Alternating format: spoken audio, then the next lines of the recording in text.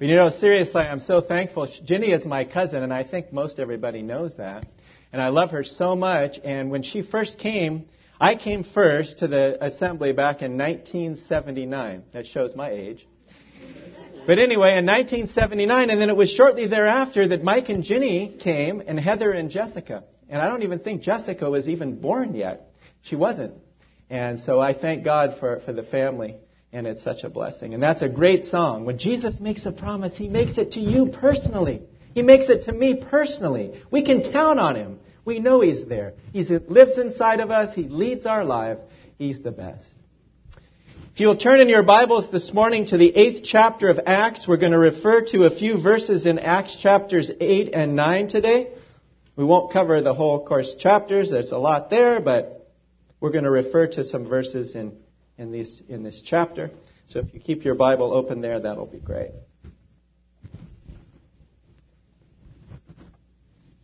Shall we just look to the Lord in a word of prayer this morning? Heavenly Father, we just thank You for another Sunday morning. We thank You that we can gather together, Lord, and worship You and remember You. We thank You that we can have Scripture memory class and Sunday school and now have the message from the Word of God. Lord, we're so privileged. We're so blessed as Your people. We thank You for Your promises. We thank You for Your presence in our lives. We thank You for Your power. Lord, we can't live a moment, not even a second, without You. And we just pray that You'll be with us today. Please guide us by the Holy Spirit. Please hide me behind the cross, Lord. And we pray that Your word would go forward today and touch lives. Impact us, Lord. Change us. Help us to go through the doors different than when we came in. Help us to be joyful and encouraged and convicted and challenged today by Your word. We ask this now in Jesus' precious name. Amen. There's two major components to the Christian life.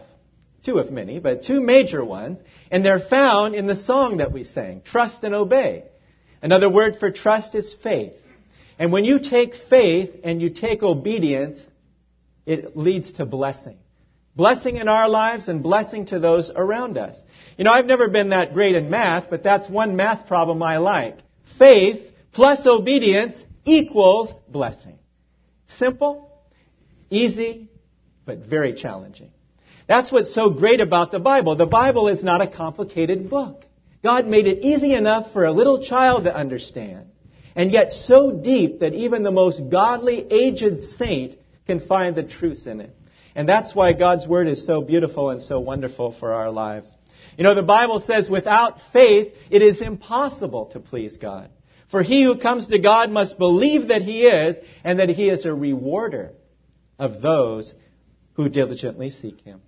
The Lord Jesus also said with regard to obedience, if you love me, keep my commandments.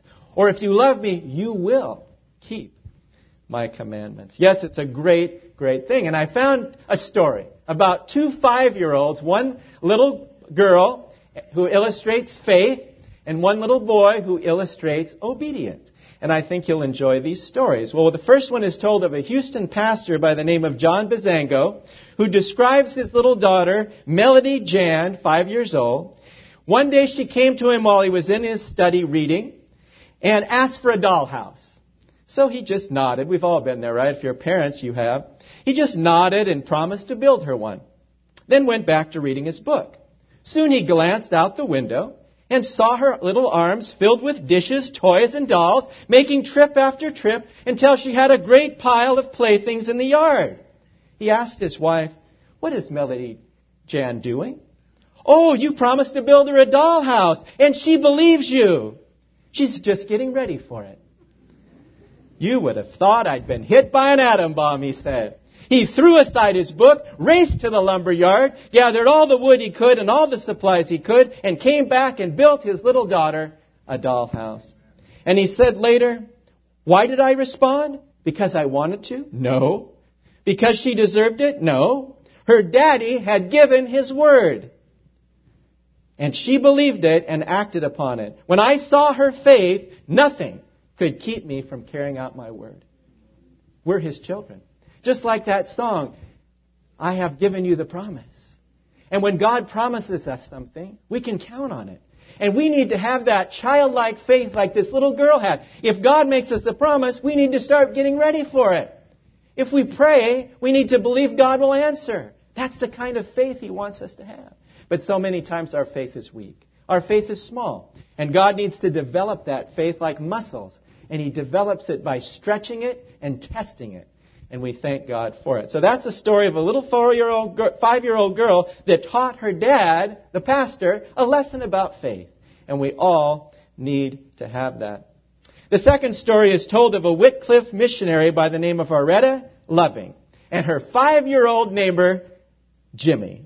Now, he could also be known as Timmy, but that's another story. Anyway, one day she was washing her breakfast dishes when she saw Jimmy heading straight toward the back porch. She had just finished painting the back porch handrails, and she was proud of her work. "Come around to the front door, Jimmy," she shouted. "There's wet paint on the porch rails." "Oh, I'll be careful," Jimmy replied, not turning from his path. "No, Jimmy, don't come up the steps," Aretta shouted, knowing of Jimmy's tendency to mess things up. "I'll be careful," he said again, by now dangerously close to the steps. "Jimmy, stop," Aretta shouted. "I don't want carefulness, I want obedience." Isn't that wonderful? At that moment, she thought of the verse from the days of King Saul. And she remembered Samuel's words to Saul, "To obey is better than sacrifice." How would Jimmy respond? She wondered. To her relief, he shouted back, "All right, Loving, I'll go around to the front door." He was the only one who called her by her last name, and it endeared him to her from the beginning. And as he turned around the house, Aretta thought to herself, how often am I like Saul or like Jimmy? Wanting to go my own way, I rationalize, "Oh, I'll be careful, Lord." The Lord doesn't want carefulness. He wants obedience. Can we not see ourselves in that light this morning? So many times we want to do it our way. We think we've got it figured out. We think we can make it ourselves. We can do it on our plan. But God says, "Stop, Dean. Stop, Jimmy. Stop, Carl. Obey." And that's all He asks us to do. It's very simple. Obedience is simple. But we complicate it. We make it hard by our self-will. Self-will has to be crucified every day. And so when we have this kind of faith linked with this kind of obedience, we can't help but be blessed. And all those around us will be blessed as well. The title of our message is 3 words today: Arise and Go. It's found in the book of Acts chapters 8 and 9. And interestingly enough, it's also found many times in the Old Testament as well. And we're going to speak today about 3 men. The first one is Philip the evangelist, found in chapter 8. The second one is Saul of Tarsus, who later had his name changed to Paul, in chapter 9. And the third one is a man named Ananias, a great Christian in the church at Damascus. 14 times this expression is used in the Bible. Many of them in the Old Testament, some in the New Testament. But I love it because it shows the kind of faith and obedience we need to have. He tells each one of these men here, arise and go. What do? Sometimes we sit and stay. When God wants us to go, we need to go. If He tells us what to do, we need to act on it. We need to have that kind of faith, and the Lord will bless our lives. He spoke these words to Jacob and to Moses and to Jeremiah and to our friend Jonah. And you know that our friend Jonah is the only one who did not respond in obedience to those words. He's the only one. Whenever God spoke, arise and go, they arose and went, except for Jonah. In fact, Jonah did the opposite. He arose all right, but he didn't go. He went the other way. And sometimes we can have that in our Christian life. We just say, "Lord, I'm not going to do it." That's a scary place to be in. If the Lord tells you to do something and you know it's clear, you've read it in the Word, you've had it in prayer confirmed, you've gone for counsel, you know what God's will is, but you're not willing to do it. You say like a child, "I'm not going to do it." And the Lord has to do what? He has to spank us. The Lord doesn't like to spank us, just like a parent doesn't like to spank his child. But He knows we need that chastening. We need that discipline in our lives. I need it so badly. And sometimes the Lord has to do that. But may the Lord help us today to have a faith plus obedience to lead to blessing for us and for others. Well, let's look at the first character who's in chapter 8. It's Philip. And it says in verse 4, actually it says in verse 9, but there was a certain man named Simon who previously practiced sorcery in the city and astonished the people of Samaria, claiming that he was someone great, to whom they all gave heed, from the least to the greatest, said, this man is the great power of God. And they heeded him because he had astonished them with his sorceries. And now notice verse 12. And when they believed Philip as he preached the things concerning the kingdom of God and the name of Jesus Christ, both men and women were baptized. Then Simon himself also believed, and when he was baptized, he continued with Philip and was amazed, seeing the miracles and signs which were done. You know, Philip is a great character. Philip was one of the first deacons of the early church. He was one of the 7 original deacons. He was also an evangelist, and he had 7 daughters who were prophetesses. And it's a wonderful man. He was a wonderful man, a wonderful servant of the Lord. And through him, souls were being saved. There was revival everywhere. Things were going so well. It's just like you want to stay in that place. It's like a quarterback in football. I love Sports Illustrated. See, Jeff? The quarterback who's hot. He goes back to pass complete. He throws another one, it's caught. He throws another one, a touchdown, right? He wants to stay in the game. Don't take me out, coach. I'm hot. I'm completing every pass. Well, imagine now, after all the blessing, all the revival that's going on there in Samaria, God says to him these words.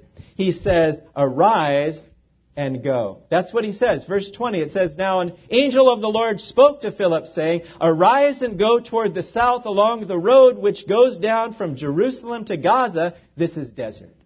Now imagine, God has just blessed him so much. He's in a revival. He's doing great things for the Lord. And he says, arise and go south along the road that leads to Gaza. And it adds, this is desert. Have you ever been in the desert in your Christian life where things are dry? They're hot. They're difficult. The trials are just overwhelming. You say, Lord, how can I handle this? Lord, I don't understand it. The desert is not a pleasant place to be. But when God leads us to the desert, He also leads us to the oasis in the desert. And that's the beautiful thing. It's like the lady who wrote that devotional book, Streams in the Desert. Because normally you don't think of water in the desert. It's a hot place. People die of thirst. But even wherever we go in our life, the Lord can give us the water that we need, the water of His Word. We can be in trial, and that strengthens us to keep going. And that's what He did with Philip. He says, go down to this desert road. Reminds me of the story when the Lord appeared to Abram, and He said to him in chapter 12 of Genesis, now the Lord said to Abram, get out of your country, from your family and from your father's house to a land that I will show you. And Abram departed. And he moved from there from a mountain east of Bethel. And he pitched his tent with Bethel on the west and Ai on the east. And there he built an altar to the Lord and called on the name of the Lord. Can you imagine Abram, who was known later as Abraham? He had everything set. He was the leader of his household, the leader of the clan. He had wealth and riches, and he had his family all around him. He was comfortable. But out of his comfort, God asked him to arise and go, to leave that place and go to a land that I will show you. That is amazing. That's where faith and obedience really came in, because God didn't tell him where he's going to go, the specific city he'd be in, or what he'd be doing, where he would be living, what house he would have, what transportation he'd have, or any of that. He just says, follow me. Go.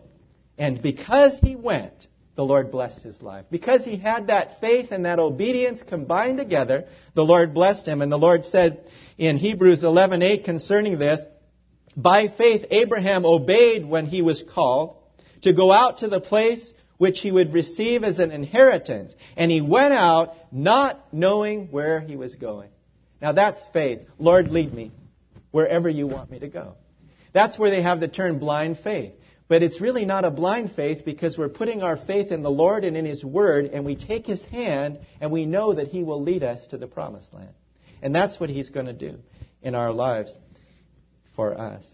You know, I really like these cars nowadays that have these GPS systems. You know, I've always been one that got lost. I think it runs in my blood, and I can get lost anywhere. But I'm actually pretty good in San Luis Obispo. I'm worse in some of the other cities, like San Jose. I have a reputation. Livermore, I'm sorry, but I get lost very badly in Livermore. But you know, Abraham didn't need the GPS because he had God. He didn't need a map or a GPS or a chart or anything like that. When God leads your life, He will enable you to do His will, and He'll give you the best of everything. Sometimes we don't understand it. Lord, why are you sending me to the desert? Because He has a purpose for it. Why did you give me this job, Lord? Why did you give me this home? Why did this happen to me? Because the Lord's leading our lives. And we can thank Him for that. And that's where faith and obedience really comes into play. We don't have to understand it. We don't have to know all the answers. But we need to trust the one who has all the answers and knows all things. The poet once said, "Now let me step out by faith and obey, not knowing the journey, not knowing the way, until by the glimpse of His glory above, I'm led forth from Calvary to walk in His love." May the Lord encourage us today to be like Philip. And you know, when God had a purpose for this, we see it now because later in the chapter here we see that Philip saw the reason why he was to go. And he met a eunuch who was a high official of Candace. We have Candace here. High official of Candace of the Ethiopian. She was a queen, and so he was a high official, and he had gone to Jerusalem because he wanted to find out about the true God. And he heard some wonderful things, but he didn't understand it. And he was reading from the 53rd chapter of Isaiah, and he wasn't understanding it. And then Philip comes up to him and says, "Do you understand," in verse 30, "what you are reading?" And he looks up and he says, "How can I? Unless someone guides me." And so Philip comes up, he takes the very passage he was reading, and he explains to him that this applies to Jesus. And he gives him the gospel, he gets saved, he gets baptized, and the wonderful thing is he goes back to Ethiopia carrying the gospel message. All because Philip was obedient. Philip had the faith and he had the obedience that when the Lord said, "Arise and go," he did it. He didn't have to understand. He did it, and then he saw the purpose for what he had come for. He won that man to Christ. That man went home and told his relatives, his family, his friends, the gospel went to Ethiopia. If we're obedient, the blessing will not only be for us, but it'll be for all those around us. And may God encourage us to be that way. Yes, it's not an easy road. That road to Gaza was desert road. It was a hard road. But it was a good road because the Lord had a purpose for it. And when we have that kind of faith, the Lord will bless us. But sometimes we're stubborn, like a mule. We don't want to do it. Other times we're impulsive. We want to do our own way. We want to go our own way. And the Lord has to direct us in either case. But I love that story of Philip because it so illustrates the faith and obedience we need to have. Think about that. If he had not gone, this Ethiopian would not have been saved. The people of Ethiopia would have not been reached. Now, God would have raised up somebody else, and sometimes that happens. If we're not willing to do something, the Lord says, "Dean, I want you to do it," and I say, "Lord, I don't want to do it." What will the Lord do? I'll lose a blessing, and the Lord will pick somebody else to use to serve Him. And that's the way the Lord works. It's a principle of Scripture. So we don't want to lose the blessing. If God says, "Arise and go," get up and go. And that's what He wants us to do. In the Old Testament, He gave them a pillar of fire by day and a pillar of fire by night and a pillar of cloud by day to show the Israelites when to go and where to go. We have it now clearly in the Word of God by the Holy Spirit, and He will show us. And when He shows us, we better do it. Secondly, we want to look at the story of Saul. And I love this conversion of Saul found in chapter 9. It says, "Then Saul, still breathing threats and murder against the disciples of the Lord, went to the high priest and asked letters from him to the synagogues of Damascus, so that if he found any who were of the way, whether men or women, he might bring them bound to Jerusalem. And as they journeyed, he came near Damascus, and suddenly a light shone around him from heaven. Then he fell to the ground, and he heard a voice saying to him, 'Saul, Saul, why are you persecuting me?'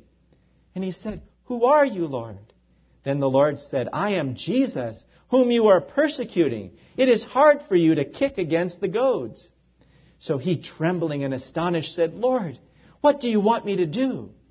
The Lord said to him, Arise and go into the city, and you will be told what you must do. And the men who journeyed with him stood speechless, hearing a voice but seeing no one. Then Saul arose from the ground, and when his eyes were opened, he saw no one. But they led him by the hand and brought him into Damascus. And he was 3 days without sight, neither ate nor drank. The conversion of Saul is so exciting, because here was a man who was right there when they stoned Stephen, the first martyr of the church. He held their coats.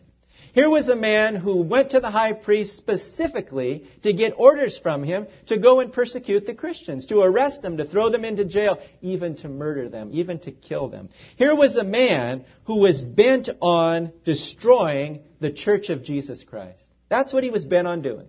He had it in his mind, and he was going to do it.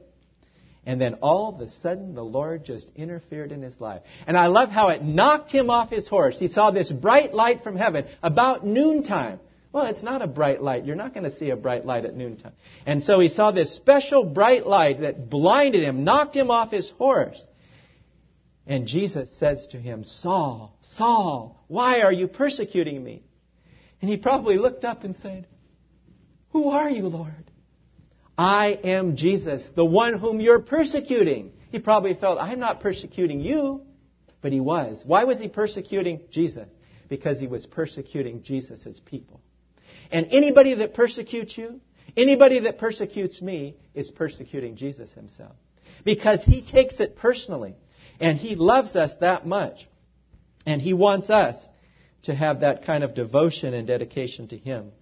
And so we see that the Lord blinded him. And then Saul asked the question of the ages, a question that we should always ask ourselves, I think, every day, every morning. Lord, what would you want me to do? Look what he says there. He says it right there in this verse.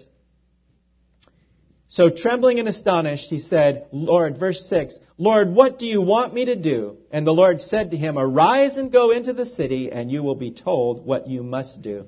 He doesn't say, arise and go, and it'll be told you what you may want to do, or what you should do. He says, it will be told you what you must do.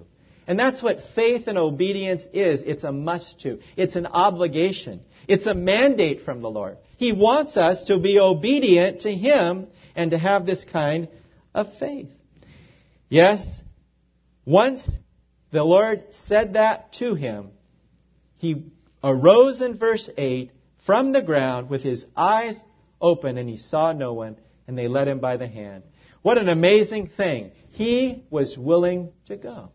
He could have tried to get back on that horse, blind as he was, and tried to ride back to Jerusalem. No. I am going to obey Jesus, because that's what the Lord Jesus had told him. His revelation that he received from the Savior on that road changed his life forever. No longer would he be a persecutor of the church. He will be a follower of the Lamb, a preacher, an apostle, a missionary. I mean, talk about a radical night and day change. I mean, going from a murderer and a persecutor to a lover of Christ and a servant of Christ. That's the change that God wants to make in our lives.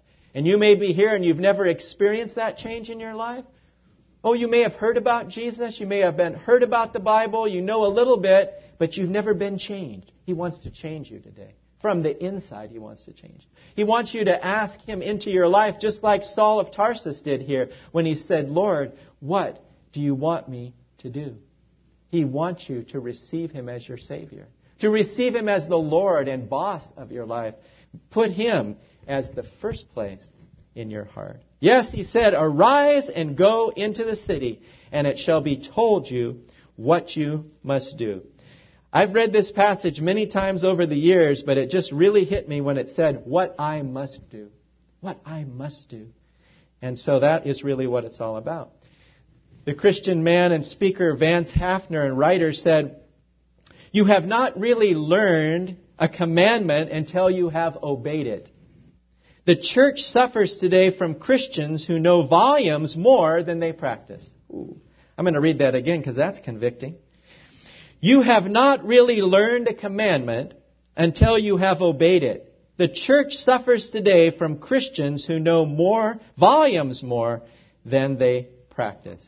It's amazing. You walk around today and you can see Christians, and of course we have to do this in an animated fashion because it really wouldn't look this way, but if you had an animated Christian cartoon and you saw Christians this way, they would have huge heads and a little tiny heart and a little tiny body.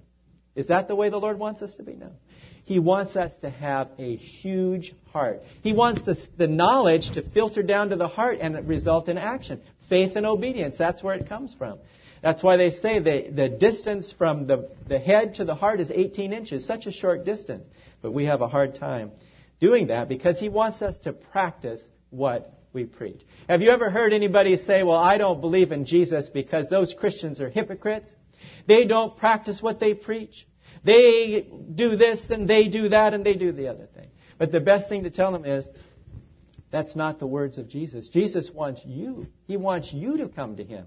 You can come to the church and not be a hypocrite. He doesn't want us to be hypocritical. He wants us to do His will. He wants us to take the knowledge we have and put it into practice. Or as our dear brother Mike Hyde, who's not here this morning, likes to say, where the rubber meets the road. Because people are watching us all the time, as we've always said. And we have to be obedient. We have to show that kind of faith.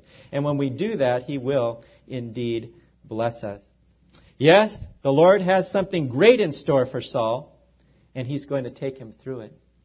You know, a lot of times the Lord says, take my hand and I will lead you through it. But we say, Lord, lead me around it. We say, Lord, lead me over it. Lord, lead me under it. But the Lord says, no, I'm going to lead you through it. Just like Jenny said in that song. Now, I didn't tell Jenny what she was going to sing on. We didn't even know. And He's going to lead us through it, just like she sang in that song. You're going to shiver in the cold sometimes. You're going to have needs. You're going to have difficulties. He doesn't want to remove us from the difficulty. He wants to take us through the difficulty. And that's where the glory of the Lord comes from, because He takes us through it. Are you going through a lot this morning in your life? Take Jesus' hand. He's going to take you through it. I love that poem, Footprints. I have it on my desk at work. I have one at home. It's so beautiful because this man, he's walking and he sees the footprints and he's so happy and everything. And then he sees the one set of footprints and then two sets of footprints, Jesus and him walking. And then all of a sudden he sees just one set of footprints and he says, Lord. He said, how could you have left me at that time? There's only one set of footprints. And that was a very difficult time in my life. I remember that trial. I remember that difficulty. And He said, my child, I would never leave you. That was the time I picked you up and I carried you in my arms. Haven't we all been there? Where He's picked us up right where we were, sorrowful, in agony and pain. We've all been there at one time or another. And He's carried us in His arms. And He's transported us to the place of peace and rest. And He said, here, this is how much I love you. It is amazing, the love that the Lord has for us. Can we not have the kind of faith in Him and the kind of obedience that He wants us to have? If we do, we will indeed be blessed. Someone said, faith doesn't need to know all the details in advance. I like that. Faith does not need to know all the details in advance. Saul of Tarsus didn't need to know, but the Lord is going to show him. Look at verse 15. When He speaks to Ananias, He's going to tell him this. He said, go, for he, that is Saul, is a chosen vessel of mine, to bear my name before Gentiles and kings and the children of Israel, for I will show him how many things he must suffer for my name's sake.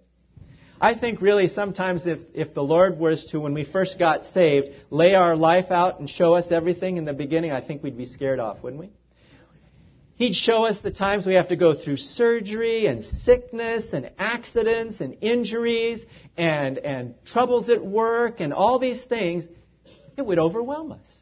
So what does He do? He reveals His plan on a daily basis, one day at a time, just a little bit at a time. Because He knows Emily can only handle a little bit, right, Emily? That's like me. I can only handle it one day at a time. If I start trying to think about tomorrow at work at 8 o'clock, I'm going to be burdened. He doesn't want me to carry tomorrow's burdens today. He wants me to be trusting Him and obeying Him today. Thank God for that. So that's our second character. First character, Philip. Arise and go down that desert road to Gaza and win that Ethiopian eunuch to Christ. Secondly, he said the same thing to Saul. Arise and go, and he says, into the city, and it shall be told you what you must do. Now, he's going to speak to this man, Ananias. Notice in verse 10, it says, there was a certain disciple at Damascus named Ananias, and to him the Lord said in a vision, Ananias. And he said, here I am, Lord. So the Lord said to him, arise and go to the street called Straight, and inquire at the house of Judas for one called Saul of Tarsus, for behold, he is praying. And in a vision, he has seen a man named Ananias, that's you, coming in and putting his hand on him so that he might receive his sight. Mission impossible. When he heard who it was that he was supposed to have met, he stopped right in his tracks. Notice in verse 13, it says, Ananias answered, he said, Lord, I've heard many things about this man, how much harm he has done to your saints at Jerusalem. And here he has authority from the chief priest to bind all who call on your name. He was so happy, and he says, okay, what do you want me to do, Lord? Go talk to this man. Okay, I'm going. I'm there. I'm right with you. And put your hands on him. Okay, what's his name, Lord? Who is he? Saul of Tarsus. Saul of Tarsus? And they didn't have telephones. They didn't have computer. They didn't have internet in those days. But believe me, the word traveled fast from Jerusalem to Damascus that a killer's on the way. He is coming to kill the Christians. And so as soon as Ananias heard the name, Lord, do I have to? Kind of reminds me of an attorney sometimes when they ask the attorney to represent like one of these terrorists. That's a hard thing to do. Or a murderer. And you know that murderer is guilty, but they have to have a fair trial. And it's hard to do. And so when he heard that the man he was going to be meeting was Saul of Tarsus, I think a sweat started to pour down his face. I think his heart started to race and pound. And he probably thought, this is going to be difficult. But you know what? He did it. He had the faith plus the obedience to go ahead and do it. And the Lord told him, as we've already read in verses 15 and 16, Saul is now saved. He's not the old man anymore. He's not the persecutor. He's not the murderer. But notice what he calls him. He is a chosen vessel of mine to bear my name before the children of Israel and kings and all who are in authority. And he's going to suffer much for my name. I think Ananias at that point in his life realized this was a mission he had to do it. It wasn't going to be easy. It wasn't going to be convenient. It wasn't going to be desirable. But he was going to do it. And I really believe when we get to heaven, we'll find out that the Lord handpicked Ananias from all the Christians that were in Damascus. Out of all the people he could have chosen, he picked him. Why did he pick him? Because he knew he had the faith. He knew he had the obedience to do whatever God asked. Do you have that kind of faith? Do you have that kind of obedience that whatever the Lord asks? I always kind of laugh when some people say, will you do me a favor? You know, you ask them, will you do me a favor? And they say, what? Well, what does that mean? It means, okay, tell me what you want first and I'll decide whether I do it. Now, the better attitude is, will you do me a favor? Sure, what? Tell me what you'd like me to do for you. That's where faith comes in. Now, we trust that the person will not ask us to do anything that's unreasonable, immoral, unethical. If it is, then we don't do it. But if somebody needs a favor and we have the power to do it, we do it. And that's what Ananias had. He had this kind of faith to do God's will, even though it was going to be tough. It reminds me of the story of Jonah, because the reason Jonah didn't want to go to those Ninevites is because they were Assyrians and they were murderers and they were enemies of Israel and they tortured the Israelites. And when the Lord sent him to the Ninevites, he says, no, I'm not going to go there. Those people are bad people, wicked people. I'm not going to tell them about the Lord. So he got on the ship going the other way, and what did the Lord do? Brought a storm at sea, and they tossed Jonah overboard, and the great fish swallowed him up, and the Lord dealt with him like he does with us, and then spit him out right in front of Nineveh. Sometimes in our lives, the Lord has to chew us up and spit us out, if you want to put it that way. He has to swallow us up. He has to swallow our pride. He has to break our pride so that we do His will. And I say, thank you, Lord. It never is pleasant to go through discipline. It's never pleasant to have your pride broken. and go through difficulties like that. But the Lord says, it's for your good. It's for your good. And when He does that, it's for God's glory as well. You know, it's an amazing thing because the name Ananias means Jehovah is gracious. Jehovah is gracious. And He was a gracious God, and He chose Ananias because He knew Ananias as a gracious man, as a humble man, as a willing man, as a submissive man. That took a lot of faith. It really did, because of who Saul of Tarsus was. But praise be to God, it was indeed a blessing. And now the rest of the story. Dr. Mael Unger in his Bible dictionary describes Ananias as a devout and honored Christian of Damascus. At first, he hesitated because of his knowledge of his former character and conduct, but assured of Saul's conversion and God's purpose concerning him, he consented. Isn't that a wonderful thing? He put his faith on the line and trusted God.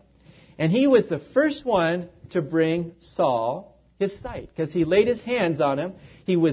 Saul was filled with the Holy Spirit. He was baptized, and Ananias prepared him a meal. Isn't that wonderful? He had a privilege, the great Apostle Paul. Can you imagine later on in life, Ananias thinking back, I was there when he got saved. I was there when Saul was baptized. And now he's the great Apostle Paul. And I would bet when we get to heaven, we'll find out that Paul never forgot it. I bet he never forgot Ananias. I bet he prayed for him every day. I bet he loved him. I bet he kept in contact with him whenever he could, because Ananias had that kind of faith. When the Lord said, arise and go, though he was concerned, though it was tough, he went ahead and did it, and the blessing was unbelievable for him and for Saul and for all of us. Think, what would the New Testament be like if we took out every book that Paul wrote? Now, yes, God would have rose up somebody else to do it, but praise be to God, He wrote so many wonderful letters to us. And tradition has it that this man Ananias went on to become the bishop of Damascus and was later martyred. Think of that. He was a bishop there, and he was martyred for his faith. He loved the Lord more than he feared Saul. Do you love the Lord more than the thing that you fear? Sometimes the Lord allows things in our lives. He says, I know Dean's afraid of that. I know he's having a hard time with that, so I'm going to teach him a lesson through it. And that's what He does. But He does it in such a beautiful way that when we go through it, we say, thank you, Lord. I didn't think I could do that. I didn't think I could make it through that. But He's there with us every step of the way. So in conclusion, we've seen three men today. We've seen Philip. We've seen Paul, who was called Saul of Tarsus. And we have seen Ananias. In each case, the Lord spoke to them these words, arise and go. And in each case, they arose and they went.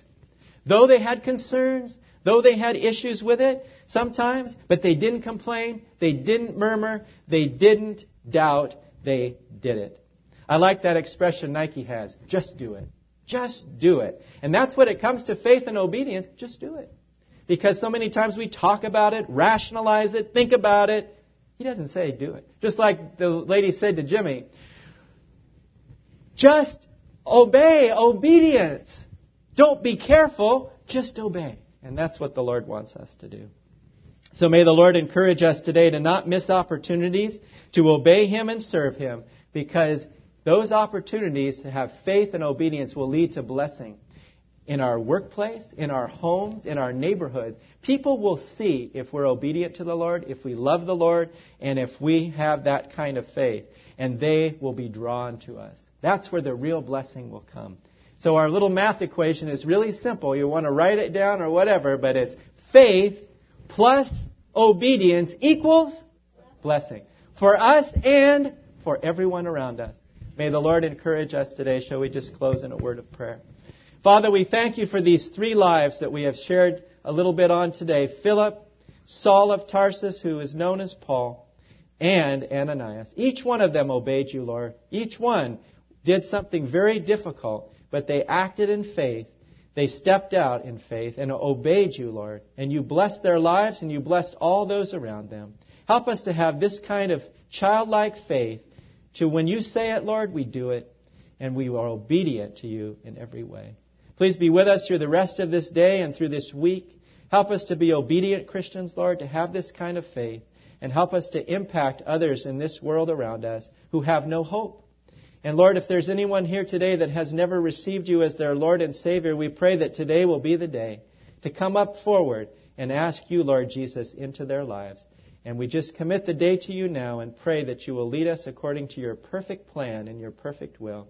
In Jesus' name, amen. Amen.